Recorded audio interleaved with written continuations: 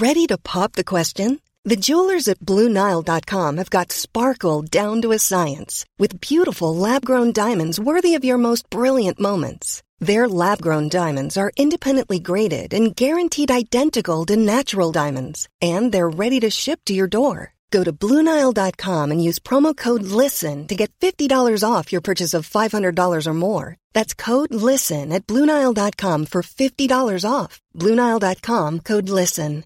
Hiring for your small business? If you're not looking for professionals on LinkedIn, you're looking in the wrong place. That's like looking for your car keys in a fish tank. LinkedIn helps you hire professionals you can't find anywhere else, even those who aren't actively searching for a new job but might be open to the perfect role. In a given month, over 70% of LinkedIn users don't even visit other leading job sites. So start looking in the right place. With LinkedIn, you can hire professionals like a professional. Post your free job on linkedin.com/people today. Planning for your next trip? Elevate your travel style with Quince. Quince has all the jet-setting essentials you'll want for your next getaway, like European linen, premium luggage options, buttery soft Italian leather bags, and so much more. And is all priced at 50 to 80% less than similar brands. Plus, Quince only works with factories that use safe and ethical manufacturing practices. Pack your bags with high-quality essentials you'll be wearing for vacations to come with Quince. Go to quince.com/pack for free shipping and 365-day returns. You are listening to Inside F1 with Joe Saywood on Missed Apex Podcast. We live F1.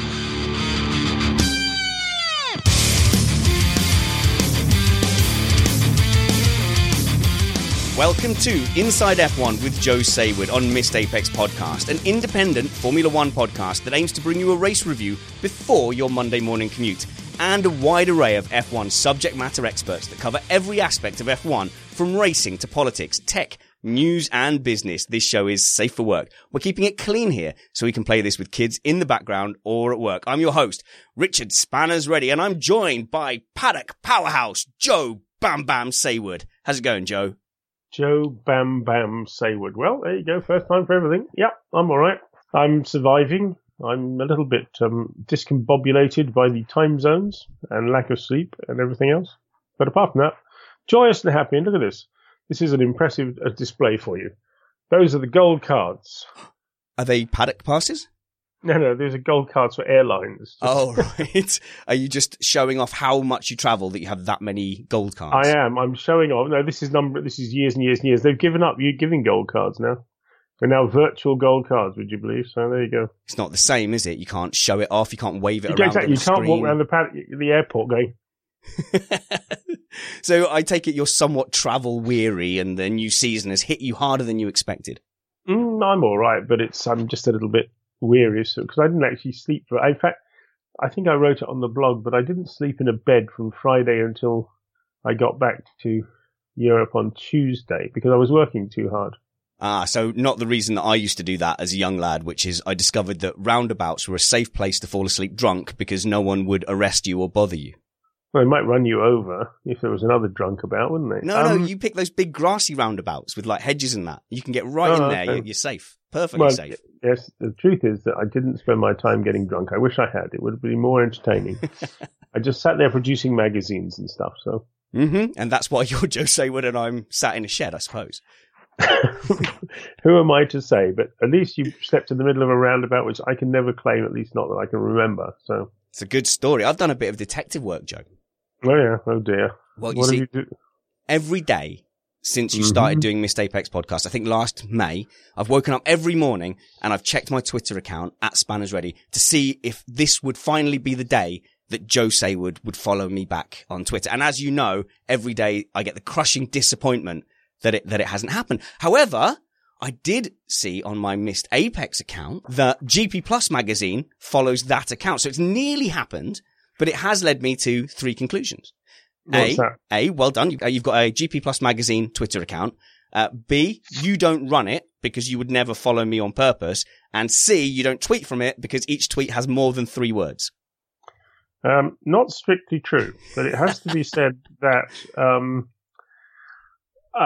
I've just handed over the GP Plus Twitter account to my wife because I haven't got time to do everything. So she was going around sort of filling things up. There's a picture of It's a picture of me on the Spanners Ready thingamabob here, which I've just signed up to, so there you go.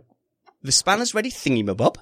Well, the Twitter feed, I think I just pressed a button that said follow. Is that all right? It's happened. Is that what does it? It's finally happened. I cannot wait to check my phone, and I'll never wash it again, Joe. But since you've been out to Australia... Can I make a suggestion? Perhaps you should wash your phone, then you won't use your phone ever again. I've done that, If you throw the phone in the water, it doesn't work anymore. Yeah, that's not how phones work, Joe. I went swimming once with my phone with dolphins. It was lovely. Until you discovered, of course, that your phone didn't work. There was that, yes. And all the photographs I'd taken of said dolphins didn't come out either.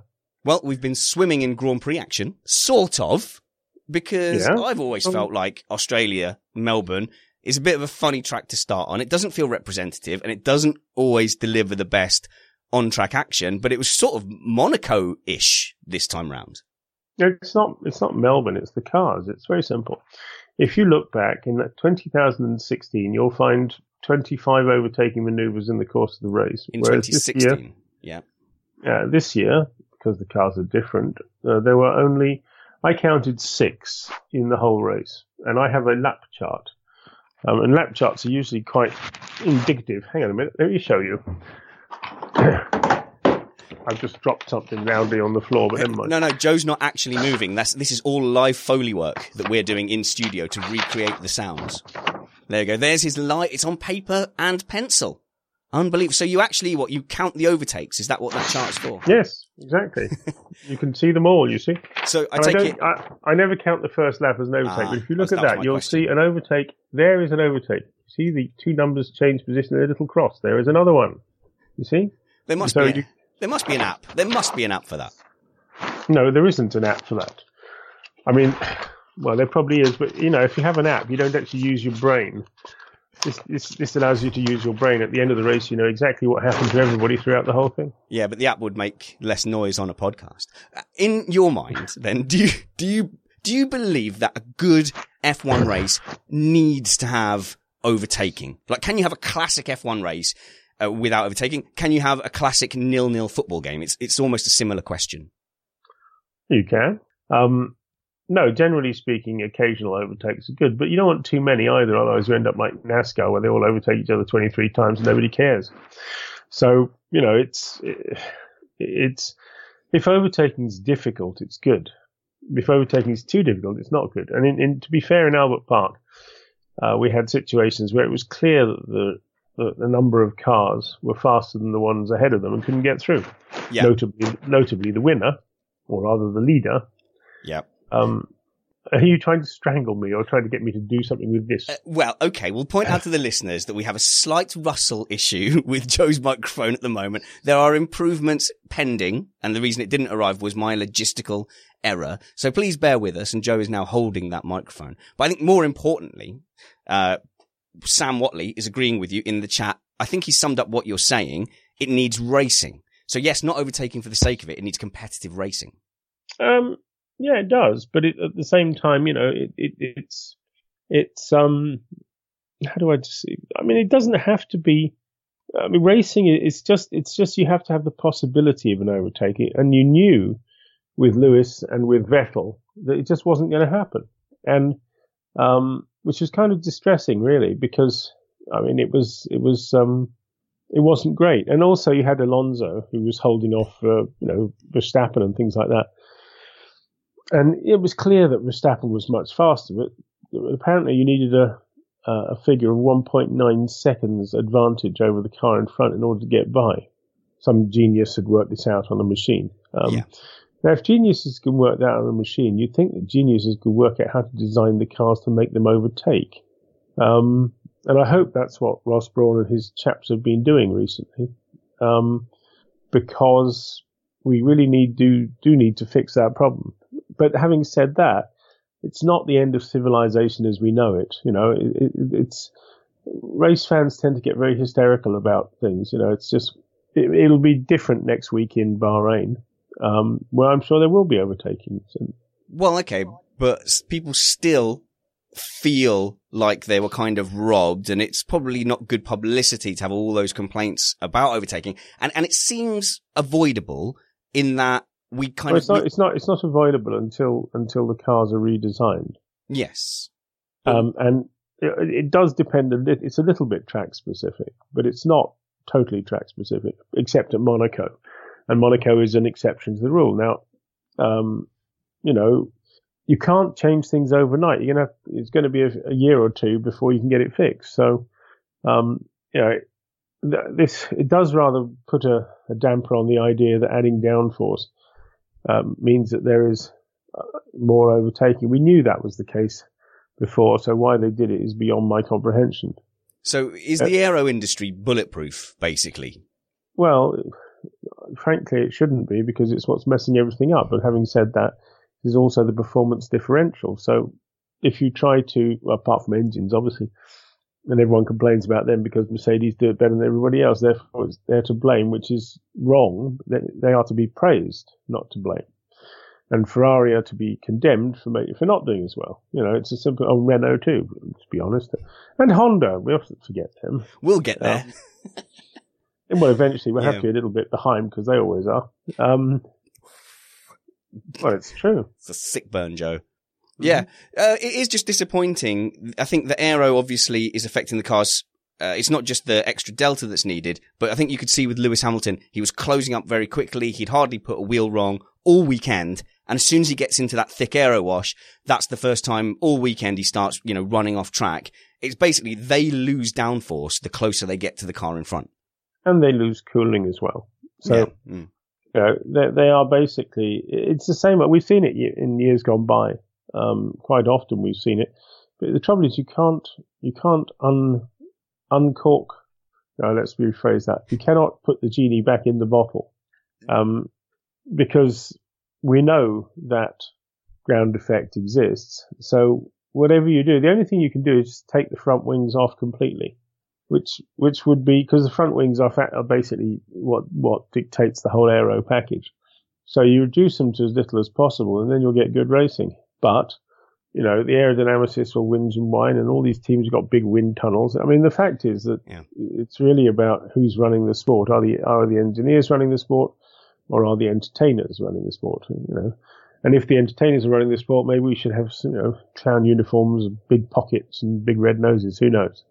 Nick Alexander in the chat room says, it almost sounds like whatever you allow to be developed will be done better by someone and then criticised. And I mean, that's reasonable. We should also just have a little noise floor where we ignore a certain amount of complaints, because there's complaints about everything.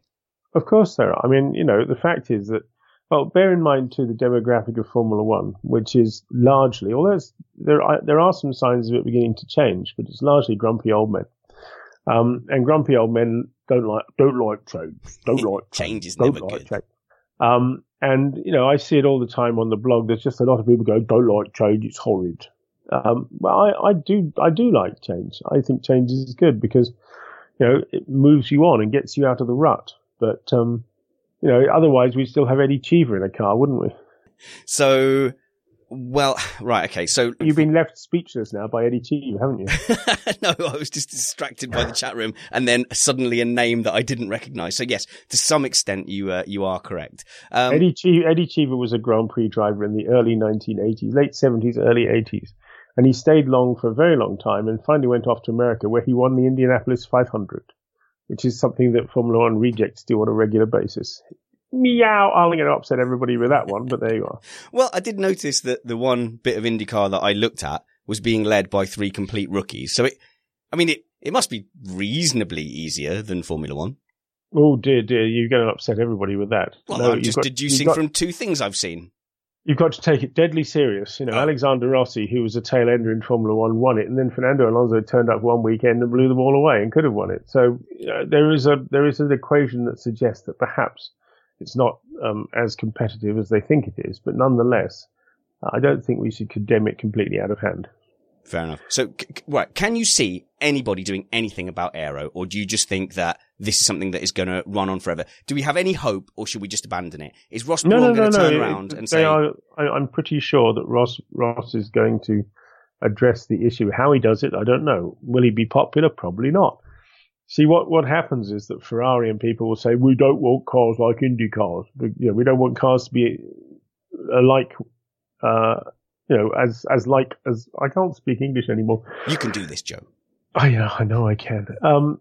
cars that are too similar to one another, because it becomes a spec formula. So that's the sort of Ferrari mantra they start chanting, like, we're going to leave if you change it, and we're going to go after a spec. That doesn't make sense, does it? You know, that's basically what they're saying. They don't like spec formula, so they'll join another spec formula. Yeah. What they're really saying is we don't like things that we can't win at, brackets, which is pretty much everything, to be honest. You know, and give them more money doesn't seem to help. So I suggest we take the money away. See, that was almost the same logic that James Allen used on Autosport. I think it was James Allen, where he wrote an article complaining that no one would watch Formula One if it was behind a paywall, but the article itself was behind a paywall. I wouldn't know. I don't pay for Autosport content. Would you though? No, I wouldn't consider paying for that or Motorsport. No, certainly not. Why would I do that? I'm in the business. I should know better than them anyway. Well, that's true. But I mean, as a fan at heart, we did have a question on Twitter. I'll find out who it was from. I think it was from MG, who said, what does Joe think of the ever increasing Goliath of motorsport.com? Yeah, well, that's an interesting question, isn't it? My primary feeling is that, it's running, well, it sort of keeps on flying, but I want to see where the gas is coming from. In other words, who's paying for it all? Because somebody's got to pay for this great monster thing, and it burns money at an impressively massive rate. And I don't see advertisers rushing in to fill the hole. So somebody somewhere is having to pay for it all. And to be fair, there are one or two people who are disenchanted because they say they haven't been paid. So there are signs that there are perhaps one or two problems. Now, I'm sure that somebody will come on and say, well, that's because of this or because of that. But nonetheless, I'm just telling you what is out there. And I've seen big empires come and go being the operative word. It's got to make sense financially. And I don't see how this one does. But what the hell? You know, they're doing it. They're there. They're buying everything. They've not tried to buy me recently, but they have tried in the past, although they haven't come up with a sensible offer. So I just said no thanks, or words to that effect. I'm going to tear up the contract they offered us right now. Missed Apex Podcast stays independent, Joe. But normally... Well, somebody has to. Normally with things like that, where you can't see where the return is coming and you can't see the end game, and it needs constant reinvestment to keep it going, I mean, that smacks of like a pyramid scheme or a Ponzi scheme. That's a slanderous remark, perhaps. No, I just said that one thing is similar to another. No, what you mean is that it might be construed by some on a wet Tuesday in Scunthorpe as being a potentially something like this, allegedly. All right, I've got to do it again. Okay, I think I'm covered. I'm covered in the edit. Steve, cover me in the edit. I can always claim ignorance, I think, Joe. No, ignorance is no defence. I mean, I've got a big body of evidence to show my ignorance. So, that's also true, but. You know, that doesn't work. That's a bit like I was only following orders. It's not a defense, you know. That's fair enough. So, we were getting excited about the Halo beforehand, really optimistic about how it would look and how it would make the sport beautiful and the cars beautiful. Yeah, well, it looks horrid. It does. It looks odd. It takes away from me the slickness of the car. I was trying to be really positive about it, but it makes it look like it's got a weird bulbous tube around the driver. In reality, that's the shape it makes for me. However, you can't see the driver. Well, this was going to be my question. Like, so, you know, it's been more difficult to see the helmets. Have you found it that it's detracted from that process? It's taken something away practically, not just the aesthetic. Not really, because you know, if you do this job for a living, you kind of recognize the cars instantly. You know, there have been occasions when teams make it complicated. Saubers and Williamses look a bit similar and go about the same speed, actually, to be fair. But you know, it's daft to have drivers with the same coloured helmets. You know, if you have two drivers with the same coloured helmets, change them. But you know, the fact is you can't really see the helmets anymore. But there's nothing to be done about the Halo because of insurance men and Jean Todt listening to them. So we just have to get on with it and find a better way in the future. I'm sure there are better ways than this because it's ugly. It looks like a Meccano set as far as I'm concerned. But having said that, it's kind of weird, but after a few laps watching them, you sort of don't notice it anymore. Yeah. Which I you do notice it when the cars stop because they're ugly as hell. But it's true when the cars are going, you sort of don't see it anymore. I think it's some sort of optical illusion. But anyway, whatever the case, it's ugly and should be taken off with a chainsaw. So. Well, I think prototype cars always are a bit jarring on the eye. We got used to the 2014 Caterham. I think, honestly, we'll get used to this. Yeah, the 2014 Caterham was pretty hideous, wasn't it? It was pretty bad. It was not Halo bad, but it was pretty bad. Why? Well, there've been worse than that in the history of Formula One. There was a Ferrari, 1980 Ferrari, which had this sort of T-tray thing going on, which was gruesome. Why do you think they're so adverse to really identifying the drivers clearly? Now, I wouldn't go as far as Dragon Racing in Formula E, where they have two different liveries for their driver. But really, what's wrong with like a big fluorescent strip on a halo, or just helmet's colours being displayed on the halo? Like something, help out the casual fan. Well, to be fair, they have already been helped out. The numbers on the fins are now a much better idea than they were. You can actually tell them apart. It used to be done with a fluorescent jobby on the camera, which was fine if you could remember who was the second driver. Yes. And the numbers have made a bit of a comeback, but you've still got to know who the number is. It's like NASCAR. If you go there enough, you know who 24 is.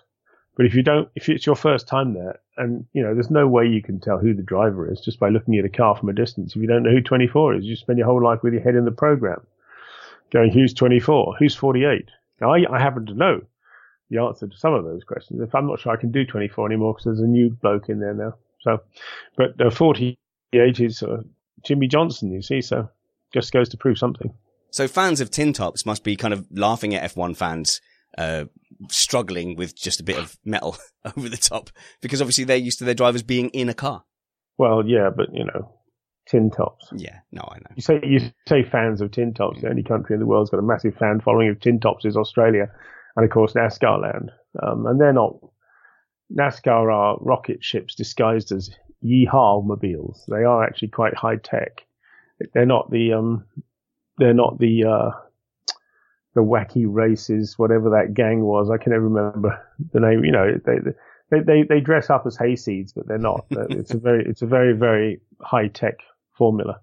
Yeah, and I certainly won't repeat my comment about Alex Goldsmith, who appears on our podcast, being a tin top apologist, but frankly, that is what he is.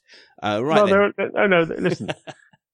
There is a place for touring cars. I started out as a touring car reporter. I was a big fan of it at the time. I still quite like it, and it's still fun because then, they can rub bits together. But we had the supercars racing in Melbourne, and to be honest, there wasn't a huge amount of overtaking going on. And yeah, I mean, they're spectacular. They're noisy. But to be honest, did I watch any of the races?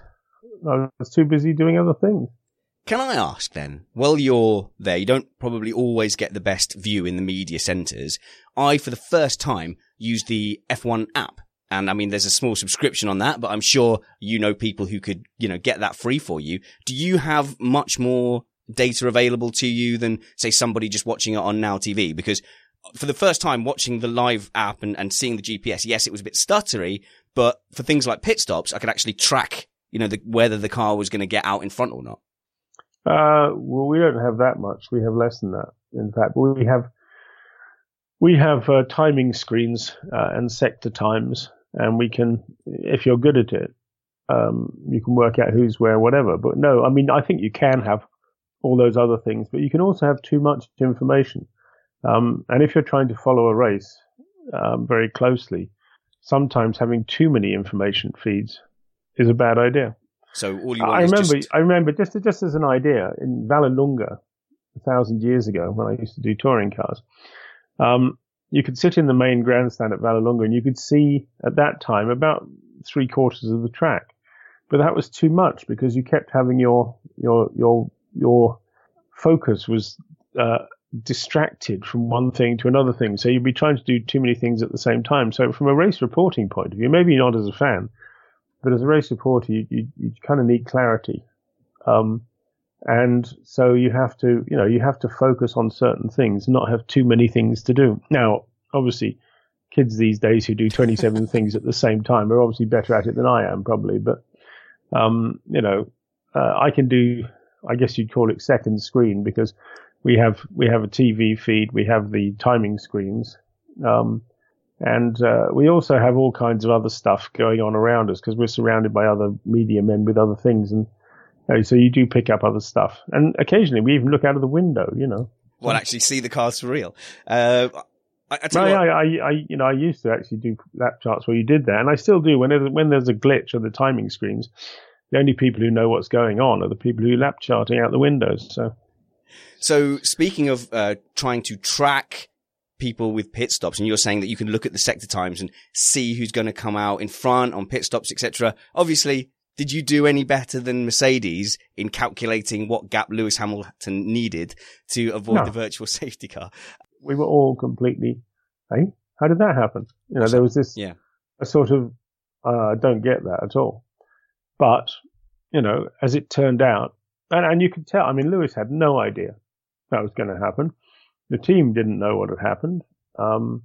I have a theory which wouldn't go down very well in Maranello, but I think it's the only theory you can actually work out. Is Joe gonna? Is he gonna? Haas? Hang on. Are you gonna? No. Hat? Conspiracy?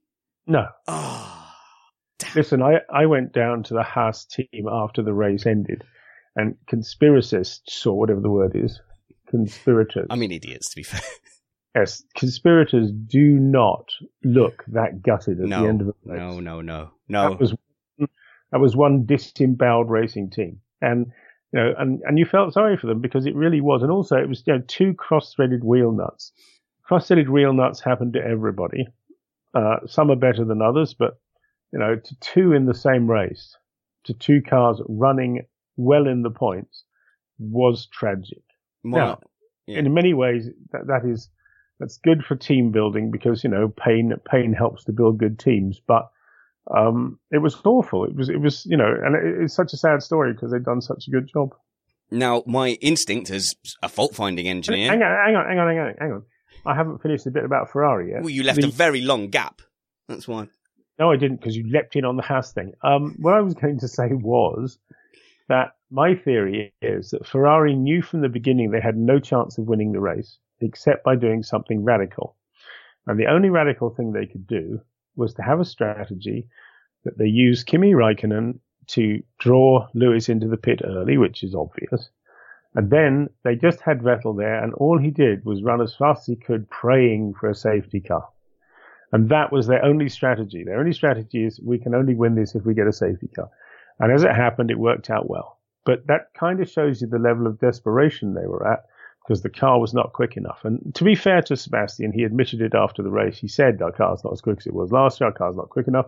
And he's absolutely right. Mercedes had the fastest car by a margin. And it was remarkable and incredibly lucky that Ferrari won. They used their luck well. Yeah. But nonetheless, I think that they had it was talk about desperate strategies. I think that was the ultimately desperate strategy. Now, I got somewhat shot down on our race review show when I said that I felt that Kimi Räikkönen had been used as bait. So I take this as complete validation. And just to further sort of back up what you're saying, Lewis Hamilton's tyres weren't anywhere near to worn when he came in for his first pit stop. So as you say, the only chance was for Vettel to be out there for longer with a virtual safety car coming in that gap. So you have to imagine that Räikkönen also came in with tyre wear left. So to me, it felt very obvious at the time that this was not the lead driver getting the preferential pit stop. This was, in fact, Kimi Räikkönen being used to force Lewis Hamilton to cover him off early. Yeah, I think it's Oh, we've lost Joe. Oh, this happens every now and then. Why must he always be away in France? France, what is wrong with your internet? Somebody catapult a cow over to the castle. So is this going to be one of the ones where he disappears for a long time? Or is this going to be, yes, it has. He's actually gone offline. So let me just see what the chat room is saying. Peter Yannick, last name driver, one driver of the day. That was such a rookie still error. Here. Oh, you're still here. There you are. I'm still here, yeah. Oh, you've been here that entire time? Okay. I have. I listened to all your jibber jabber, yes. Hey, but come on, that's the kind of Phil that says Spanners Ready should be on live TV. I'm available for hire. Come get me. Anyway, continue your point.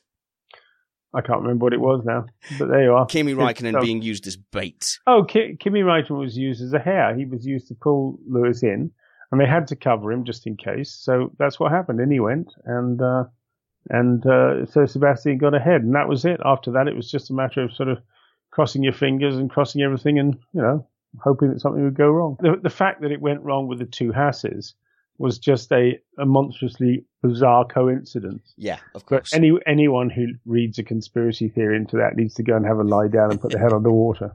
So I jokingly suggested it last week, and I just need to clarify something because I was being sarcastic. The chat room leapt on me. I got emails, but I was definitely joking. And then when I said, because nobody has ever deliberately caused a safety car to gift someone a victory, I just want to point out that that was also a joke and that I am aware of Crashgate. So please stop messaging me about that. Thank you. I love all your emails. Email me spannersready@gmail.com. Jost Simpkins says, I don't agree, Spanners. Kimi had track position and should have benefited from pitting first. Well, he could only have benefited from an undercut. And frankly, Lewis Hamilton had the pace to see an undercut off. So I don't see that benefiting him. And I think Ferrari is smart enough to have known that. Lewis Hamilton quickly got like a 3.5 second gap, and it looked like he could do the kind of pace that he wanted to. Do you ever feel that Mercedes are deliberately conservative when they're leading a race, Joe? Because Red Bull used to just smash out as far as they could, get a pit stop gap. Ferrari, Schumacher used to smash out, get a 30-second gap. You feel like Mercedes could have gone 10, 15 seconds ahead in that first stint. Yeah, but times have changed, and you have to conserve the engines and the cars now. That's just the way it is. That's why Lewis backed off at the end. He just accepted that he wasn't going to get past him, so just back it off and get it to the home to make sure it's ready for another day. So yeah, you have to do that. So you don't want to push things. If you think about it, the number of engines per season has gone from 5 to 3, which is a 40% increase in longevity. Yes, and if they're having to back off with the engines towards the end of the race, that means that hasn't been matched with reliability. It has been matched with reliability because they dropped them on the ground in Barcelona and they did 1,040 laps without breaking down. So these things are fairly bulletproof. But you can always have a little bit of extra caution, which is not a bad idea. But in Albert Park also you also have to bear in mind you've got to look after tyres. You've also got to look after fuel because it's very hot. How would you like to look 5 years younger? In a clinical study, people that had volume added with Juvederm Voluma XC in the cheeks perceived themselves as looking 5 years younger at 6 months after treatment. Look younger, feel like you. Add volume for lift and contour in the cheeks with Juvederm Voluma XC. Reverse signs of aging by adding volume to smooth laugh lines with Juvederm Volure XC. For important safety information and to find a licensed specialist, visit Juvederm.com. That's JUVEDERM.com. Not for people with severe allergic reactions, allergies to lidocaine, or the proteins used in Juvederm. Common side effects include injection site redness, swelling, pain, tenderness, firmness, lumps, bumps, bruising, discoloration, or itching. There's a risk of unintentional injection into a blood vessel, which can cause vision abnormalities, blindness, stroke, temporary scabs, or scarring. Talk to a licensed specialist to find out if it's right for you. Even when we're on a budget, we still deserve nice things. Quince is a place to scoop up stunning high-end goods for 50 to 80% less than similar brands. They have buttery soft cashmere sweaters starting at $50, luxurious Italian leather bags, and so much more. Plus, Quince only works with factories that use safe, ethical, and responsible manufacturing. Get the high-end goods you'll love without the high price tag with Quince. Go to quince.com/style for free shipping and 365-day returns. Hiring for your small business? If you're not looking for professionals on LinkedIn, you're looking in the wrong place. That's like looking for your car keys in a fish tank.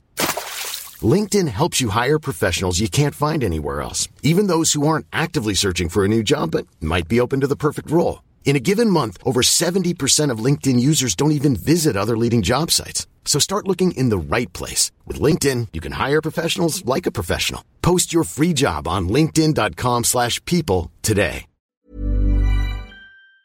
high fuel consumption too. Fair enough. Lance Lassen says, Joe was agreeing with you about Ferrari, and then he disappeared. Conspiracy? I like that. Clive Benito, wouldn't Ferrari have said ahead of time that the lead driver would come in on a certain lap? I don't know. I suppose they might have had an agreement, but they might not have done. Muna, has Kimi come to terms with the fact he's number 2? What do you reckon, Joe? I think his pay packet probably tells him that. Fair enough. Now, but it does bring up a sort of counterpoint with the other Finnish number 2. A one-off for Bottas, or can he actually get back in that fight? Because Lewis needs a number 2. Oh, well, look, Valtteri had an accident, which could have happened to anybody. It just happened to him. He got on a wet curb. He pushed him too hard. So the damage that was done was fairly significant. That caused him a gearbox penalty as well as the shunt. So, you know, he was starting from a position where he couldn't finish. I can't speak tonight. Could not finish higher than 9th. That would have been the ultimately, you know, the best possible position he finished. I think he did finish 9th in the end. So he did a decent job. And Valtteri has clawed back from troubles before. And I think that, you know, the more troubles you have, the stronger you get, is my belief. And I think that he will be fine. Hang on. Let's define fine. So is fine keeping his contract, or is fine challenging Lewis Hamilton for a title one day? Well, after the first race in the year, it's probably a little early to say. No, knee-jerk reactions and wild speculation. Are you new to podcasts? No, perhaps I am, but at the same time, I'm just a little bit more realistic than some of the people representing the media these days, shall we say. That's fine. So, look, you've got no problems, I'm feeling, with this 3-engine rule. You think that it's fine? I mean, personally, I feel like it might be affecting the sport. But do you think if it ever comes to the fact that Ferrari are the ones who are having to turn their engines down and not make a challenge, do you think that might change the equation at all? Not really. I mean, the fact is, why are they doing it? The answer is the teams asked for it. The teams asked for it because they want to save money. And if you have 3 engines, you're saving a lot of money, because not just in the number of engines you have to build for racing, but every time you have engines, you have a multiple of that have to be tested on dynos. So you're talking, you know, rather than having 21 engines being tested, you now have 12, and it's a big saving. It's a lot of money saved. Therefore, the engines will get cheaper as a result of that. So, you know, it's also good because it means that I mean, it depends what you want. If you want it to be a complete lunatic spending battle, well, let them have everything. Let them have, you know, qualifying engines that come out on Saturday morning. You know, it's insane. I mean, they're already insane, the costs involved. So anything that we do to cut them is good. Anything that gets away from that and goes to pure racing, it's all very well saying pure racing, but pure racing would then just become more and more who's got the most money. Okay, well, let's talk about racing then, because Clive Benito again makes a good point. Mercedes lost that race on Saturday with Bottas's error, and it meant that Ferrari did have more strategy options, and I think Ferrari did the better job on race day. They had 2 drivers, and I feel like they utilised them. That's not true. They didn't lose it on Saturday. They lost it on Sunday because Lewis Hamilton was leading the race, and then he wasn't leading the race. It's got nothing to do with whether Bottas crashed or not. And if Bottas had been there running up the front, it would. And I think we've got Joe back. Hello. Joe, what's going on in France? What have you done to the internet? I have no idea, but it just crashed out. Do you think, Joe, according to Hannah Hassel's question here, does Joe think that Ferrari's year is going to be more like 2015 or 2017 in terms of closeness to Mercedes? Well, I think Vettel said himself at the end of the race that they weren't as fast as they were last year in comparison to Mercedes. So the other thing is we haven't really seen Red Bull at its absolute maximum because of Ricciardo's penalty and because Max had a bit of a dramatic race and fell back. So I think we've got that to see. I think all 3 of them can probably win, and I think Haas is in the 4th strongest place at the moment. So Christopher Fonseca in the chat says, careful, Joe. We've had 2 failures now on the Skype call. We've only got 1 left before we start getting Skype penalties. Yeah, that's absolutely true. Sam Watley suggests we have to go to the back of the grid. I feel like Red Bull were much stronger in that race than they appeared. Obviously, Ricciardo had a 3-place grid penalty. What was happening with Max Verstappen, though? It's like he was so hungry. He really wanted it. And one of our panelists, Alex Van Gien, he messaged me as soon as Verstappen spun.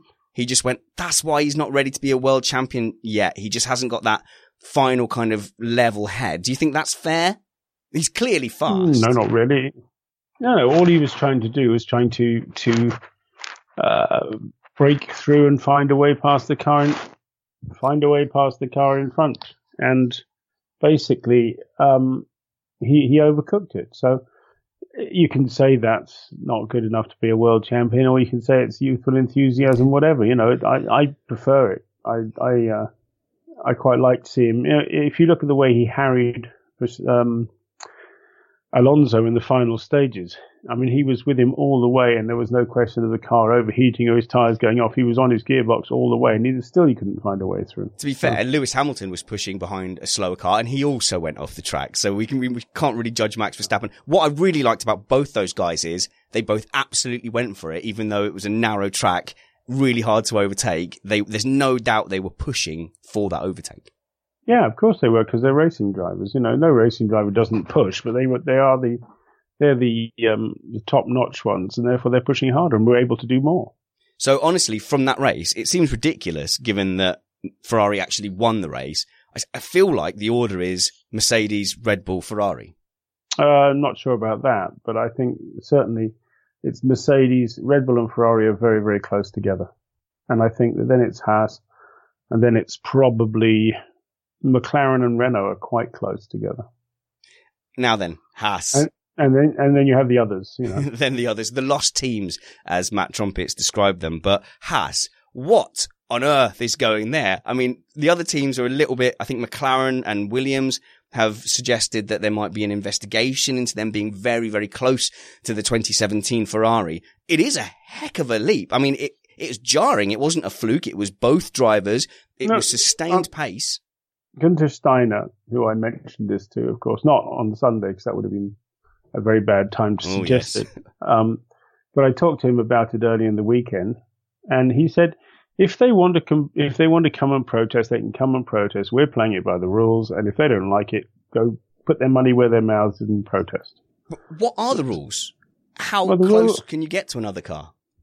You can buy a certain number of things. You can't buy aerodynamic surfaces and things like that. There are things you're not allowed to do, but you can buy suspension, you can buy transmissions, you can buy all kinds of things. And all they're doing is very cleverly, buying all the stuff you want to buy, and getting as much done by somebody else.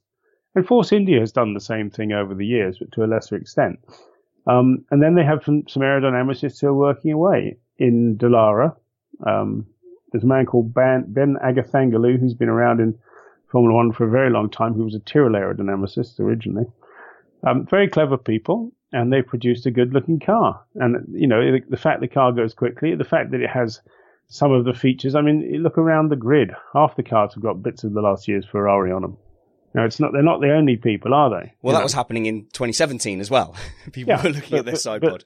But you've got things that they couldn't do last year, they can do this year because it was in the whole, building of the chassis process.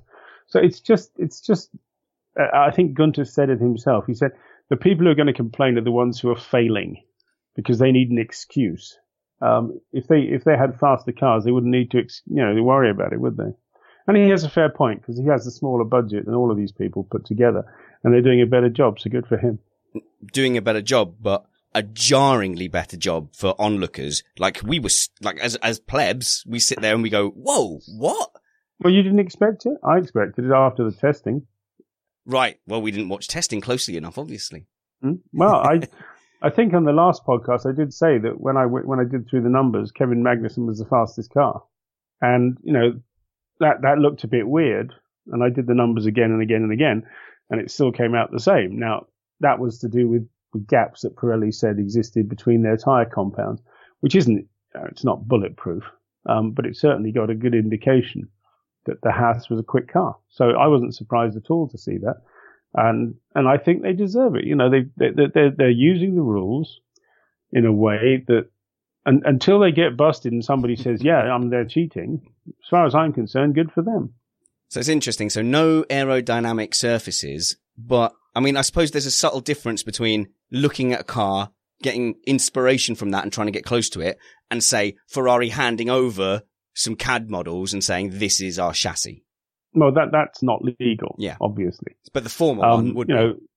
So that dropped out a little bit. Fair enough. So just like looking at the car and doing your best to recreate the concepts of the aerodynamics, I mean, that's got to be acceptable. Not even looking at the car. Most aerodynamicists are smart enough to go into a wind tunnel and to come up with good ideas and make it fast. The thing about aerodynamics is that, gee whiz, guess what? That's why all road cars look the same nowadays.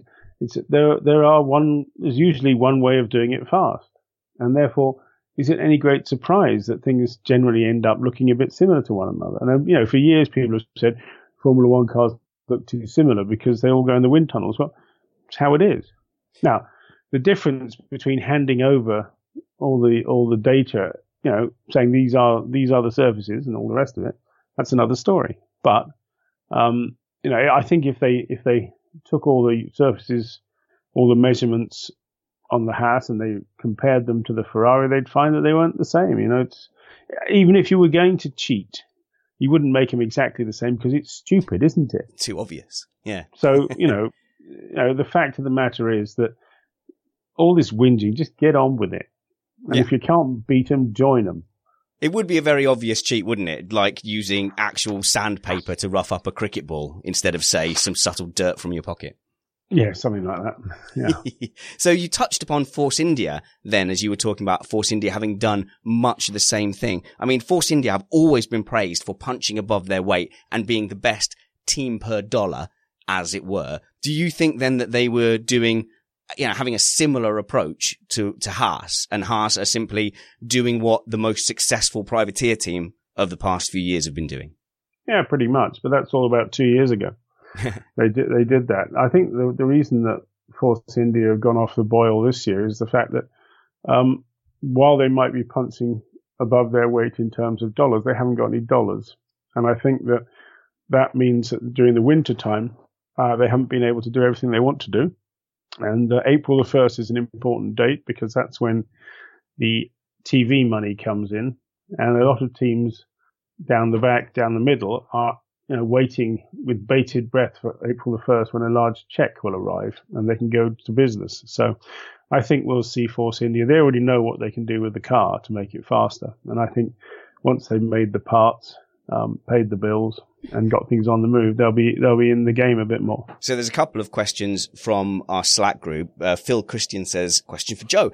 Are Force India's finances as dire as some reports make it sound? Did something fall through with the name change sponsorship? Because, of course, the rumor I've heard, I have no idea if it's true, is that Force India were requesting some money from the FIA early. And Clappers is saying, does he know if there's any truth to the rumor that it is Williams who vetoed that early Liberty payment to Force India? Okay, well, just to tidy that up a little bit, Thanks. FIA doesn't pay anybody anything. There has been a tradition in the Formula One group for quite a long time of some teams getting their money before the April the 1st. Now, this year it doesn't seem to be happening. I think there's a bit of a sort of chain-pulling exercise going on with Liberty, sort of saying, got to learn to live in your budgets, boys. Here's your pocket money. Don't spend it all at once. You won't have any sweeties if you use it all up. It's fairly basic stuff. And so I think a couple of teams, maybe 3 or 4, who have been used to getting some money up front aren't getting it, and therefore they're suffering a little bit. But I think once the money comes in, there's usually quite a big chunk, so they can get back to business. And we'll probably see them doing the same thing again later in the year when the next chunk's due. I didn't actually realise there was mid-season chunks, so I've learned something there. Well, there are certain paydays on which money comes through, but in the winter time there aren't any, and it basically is April the 1st is the big payday. And so Bernie used to lend money out. Some of the teams who were struggling in the run up to the first races, because obviously that's the time of year you're spending more money. And so did you have any comment on whether Williams would have had an opinion on this? Do the teams need to all agree? I have no idea who. Yes, the teams still need to agree. I have no idea who blocked it. I wouldn't have thought it was a very wise thing to do from anybody to block it, because next time they want something, they'll get blocked, won't they? Trying to remember if it was Force India that blocked Marussia coming in with an old car or not. I can't remember the details like that, but I mean, the fact is that if you block, what goes around comes around. So, that is why it's just wiser. I understand why people do it, but it's wiser in the long term not to do it, because you'll get your comeuppance. And sometimes, it'll get worse because your comeuppance will come at the wrong time. So yeah, I'm hearing in terms of Force India, I've heard a lot of dire stories. Whether they're true or not, who's to say, because we can't easily check these things. But, this is the time of year when people struggle a bit.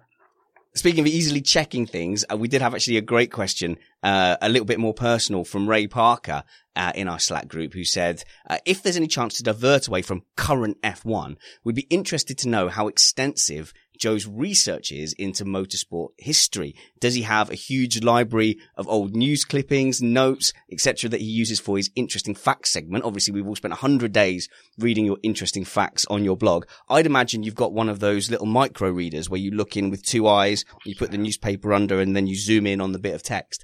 Is this encyclopedic knowledge, or do you have to spend a lot of time sitting and researching all these old stories? It's a bit of both, really. I have an enormous archive of paperwork, which takes up most of my attic and half of my garage as well. And so, but I don't actually use it a great deal because the internet has got so much on it nowadays that it's a bit. You can get so much from it. Having said that, I'm just going to illustrate to the point if I can find it. I've got a pile of paper next to me as always. I always have a pile of paper. Internet's brilliant though. Yeah. Well, yes, it's not always right. Ooh. But it is. Well, no, it's not. No, Joe, you're doing it wrong. What you do is you keep scrolling down until you find an opinion that validates your own, and then you just go with that. Exactly. Here, this is the Francois Hainaut's biography from 1985, I think, and it goes on for pages and pages and pages. Now, none of that's on the internet. So I've got endless things of these. I have a file for every team. And all the paperwork I have. Now, if I need it, it's trouble is it's out in the country because I can't have enough room in my apartment in Paris. So eventually I'll get it all in one place. But yeah, I've got a bit of everything. So, but there's an awful lot in the head too, and there's a lot in my computer. I have been writing about the sport for rather a long time, and it has to be said that there were data saving devices of value from about 1989, 1990 onwards. And so I do have written, I have articles that I wrote that far ago, which I can cut and paste and whatever, Well, I suppose one of the advantages you have is you might not have it all in your head, but you have the markers in your head. So you can kind of go, oh yes, that reminds me of such and such a thing. And you know where to go and look. You know what will be interesting. Then you know what to research. Whereas I wouldn't know what to research at all. You also have to bear in mind that at some point along the way, I wrote an entire encyclopedia of Formula One with every driver, every race. I actually wrote a race report for every single race. No, I've forgotten most of them. I have to be, if you ask me about specifics, I have to go, But, on the internet now, you've got every race written up. Not all of them very well again, but there are places you can find everything you need. So I always try to find things that aren't there. Several of the chat room members would like to come and just sit in your garage and read all that stuff. So presumably open invitations. Instead of an audience with Joe, a garage with Joe. It would take them some time to do it.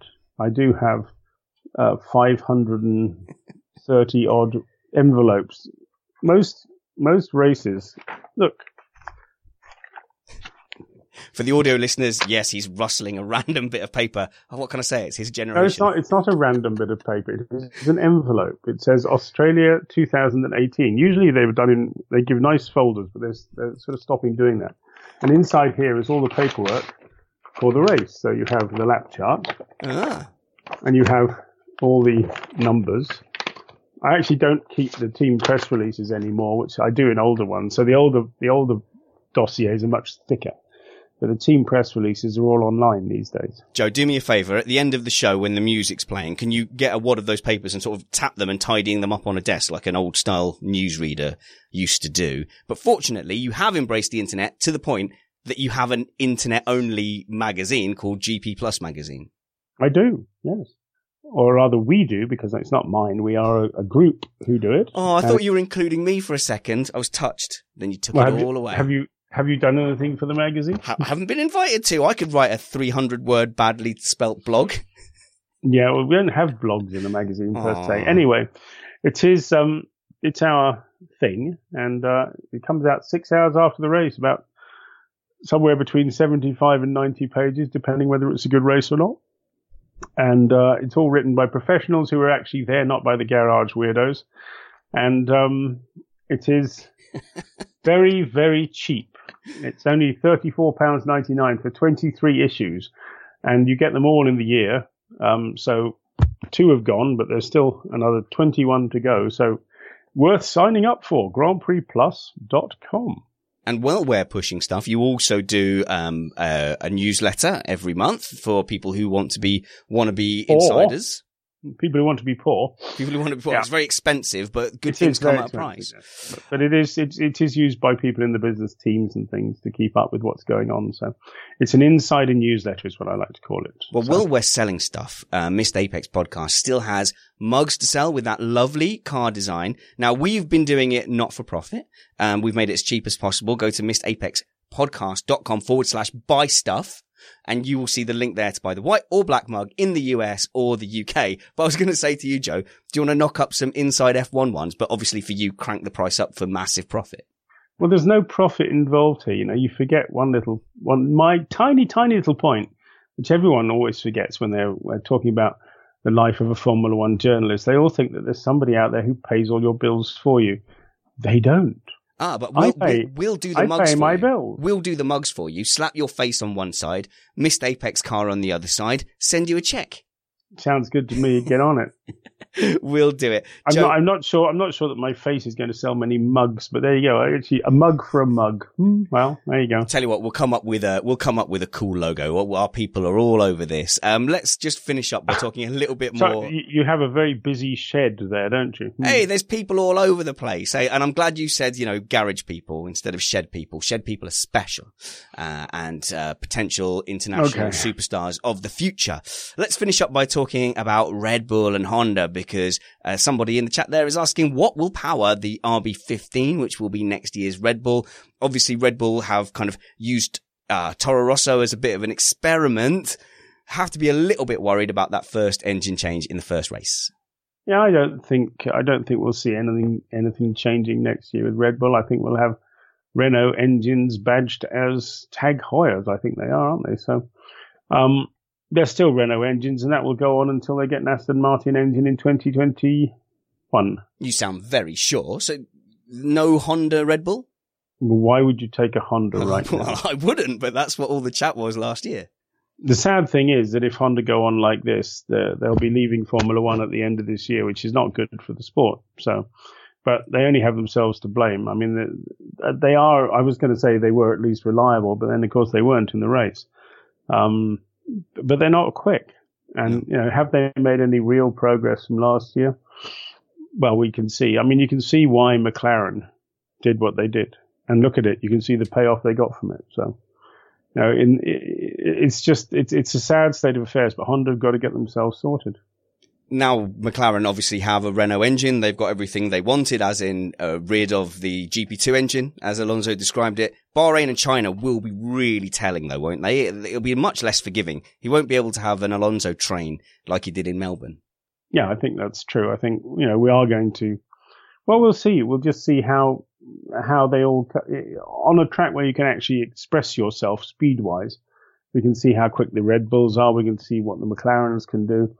The Renaults are actually doing, they're quite decent too. So, it'll just be interesting to see how it all pans out. It's true what you said. The first race doesn't give everything away. So let's wait and see. Yeah, I mean, looking forward to Bahrain is a track I love. China is a track I love as well. I think of modern F1 tracks, they've provided us good racing over the years. Have you got any wild speculation for those two tracks? I mean, I desperately want to see Force India do something. I fear it's not going to happen. And I feel like, that we're going to see a bit more of what we saw last year with McLaren a bit further down the grid and Mercedes dominating. Well, I don't know. We'll see. I mean, I learned a long time ago not to make too many predictions because they're very, very often wrong. So, no, what I can predict is I will be at both because today I got both my visas finally sorted out. So, and now I have to start worrying about Azerbaijan. That's the next one after that. So. Joe, you've moved websites slightly, so people can still find you at Joe Sayward on Twitter, but your blogs are in a slightly different place now. No, it's Joe Blogs F1, still the way to go. Oh, okay. I found myself on a strange and unfamiliar website earlier. No, it's just that they are supposed to have Joe Blogs F1 written when you get there, but for some reason it hasn't happened yet. But it will happen. It's just being hosted by another site, and the other site that's hosting it is doing all the advertising. So in other words, it does actually get some money in as opposed to previous times where I'm just working for nothing. So I'm not exactly working for a lot now, but eventually, hopefully it will build up more money from advertising. I don't have time to go around chasing advertisers. So this is the logic. And also it got a redesigned blog, which was necessary because again, I don't have time to sit around designing blogs in my spare time. I'm too busy writing all the time. Joe, every guest we have on here from Formula One obviously knows of you and tends to listen to Inside F1 with Joe. And when they hear you pleading poverty, they throw their head back and laugh because obviously you're one of the stalwarts of the Formula One paddock. So it seems ridiculous for you to plead poverty. But it's not like that. The fact is that every journalist is bleeding every freelance is bleeding at the moment because it costs so much money. And even Sky are having cutbacks because spending all the money they spend sending people around. Everyone's cutting. I mean, it costs a fortune to go around the world. And just, think about that, add your mortgage on top and then add everything else on top of that. And then begin to think about, wow, that's quite impressive what these people do. But it's getting harder. And so, yeah, I mean, I'm not pleading poverty. I'm just saying that these are the realities of life. And anyone who thinks otherwise is delusional. That's why Formula One is just an expensive business. Now, having said that, I've been a freelance for 23 years now, so I've been able to do it all that time. But when we started out, remember, there were 16 races, 12 of them in Europe, so it was It was easier in terms of finance. It was also easier in terms of human damage. As you can see this evening, half my words are getting all mixed up because my brain is fuddled. But that's only because I went to Australia and back in the last 7 days or whatever it is, which is, you should try it sometime. It's quite entertaining. Well, oh yeah, okay. Well, I'll take that as a formal invitation to carry Joe's bags to the next flyaway races. I was about to let you go, Joe. Just a quick comment though from Muna119, who does point out Williams, and I did want to talk to you about Williams because I think you were a bit more optimistic than I was. However, Stroll was pretty much the last genuine runner in that race. Do you think the Williams choosing to take the money for engineering gain versus, say, established drivers, are you still confident that's going to pay off in the season? Well, I think let's see. I mean, Sirotkin went out very early on, and Sirotkin was actually doing a better job than Stroll a lot of the time. So we'll see how it goes. But I think, the other thing, it's quite embarrassing to have Mercedes engines and be that far back. So I think that Williams are they really need to start delivering things because they don't have a title sponsor for next year either. So they need to get things together. And if they don't, we begin to worry about them, I think. And we don't have time to answer any questions about aeroplanes, unfortunately. We just run out of time. But we are not having a Sunday show here on Missed Apex podcast because we've had this show. And on Tuesday, we're going to be catching up with Jack Nichols from the BBC. And then me and Matt and Chris are going to have a bit of waffle to fill in the rest of that hour. And we are also going to be chatting in the next month or so to Bob Varsha, who can't come on at the moment because he is on his way to Paris, France to presumably be your neighbour, Joe.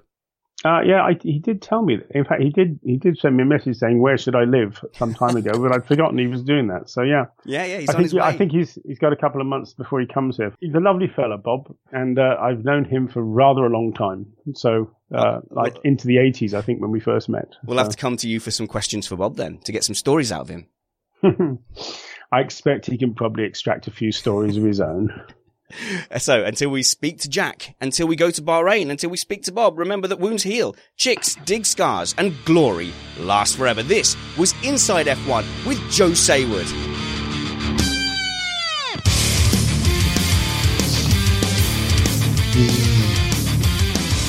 And relax, Joe. You did it. You made it. That slowly disappearing head. See, I told you your enthusiasm would burst back into life once we started talking about F1.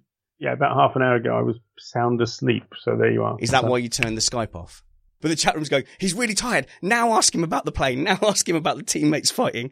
No, just leave him alone. I'll ask him when I hang up on you guys. Not that way round. And I'm not going to answer to that anyway, so there you go. Curses. There's literally no benefit to being the host of this show. Just wait and watch, and I'm sure that if somebody's going to get fired, it'll happen in the fullness of time. So, and I know that I have a vague idea who it's going to be. There you are. Honestly, I would tell you that I wouldn't pass it on if you told me, but my mama didn't raise no liar, so I would tell everyone immediately. You're right not to trust me. Joe, thank you very much, and we'll catch you hopefully after Bahrain or China. Imagine the softest sheets you've ever felt. Now imagine them getting even softer over time. That's what you'll feel with Boll & Branch's organic cotton sheets. In a recent customer survey, 96% replied that Boll & Branch sheets get softer with every wash. Start getting your best night's sleep in these sheets that get softer and softer for years to come. Try their sheets with a 30-night guarantee. Plus, get 15% off your first order at bollandbranch.com. Code BUTTERY. Exclusions apply. See site for details. Hi, I'm Daniel, founder of Pretty Litter. Cats and cat owners deserve better than any old-fashioned litter. That's why I teamed up with scientists and veterinarians to create Pretty Litter. Its innovative crystal formula has superior odor control and weighs up to 80% less than clay litter. Pretty Litter even monitors health by changing colors to help detect early signs of potential illness. It's the world's smartest kitty litter. Go to prettylitter.com and use code ACAST for 20% off your first order and a free cat toy. Terms and conditions apply. See site for details.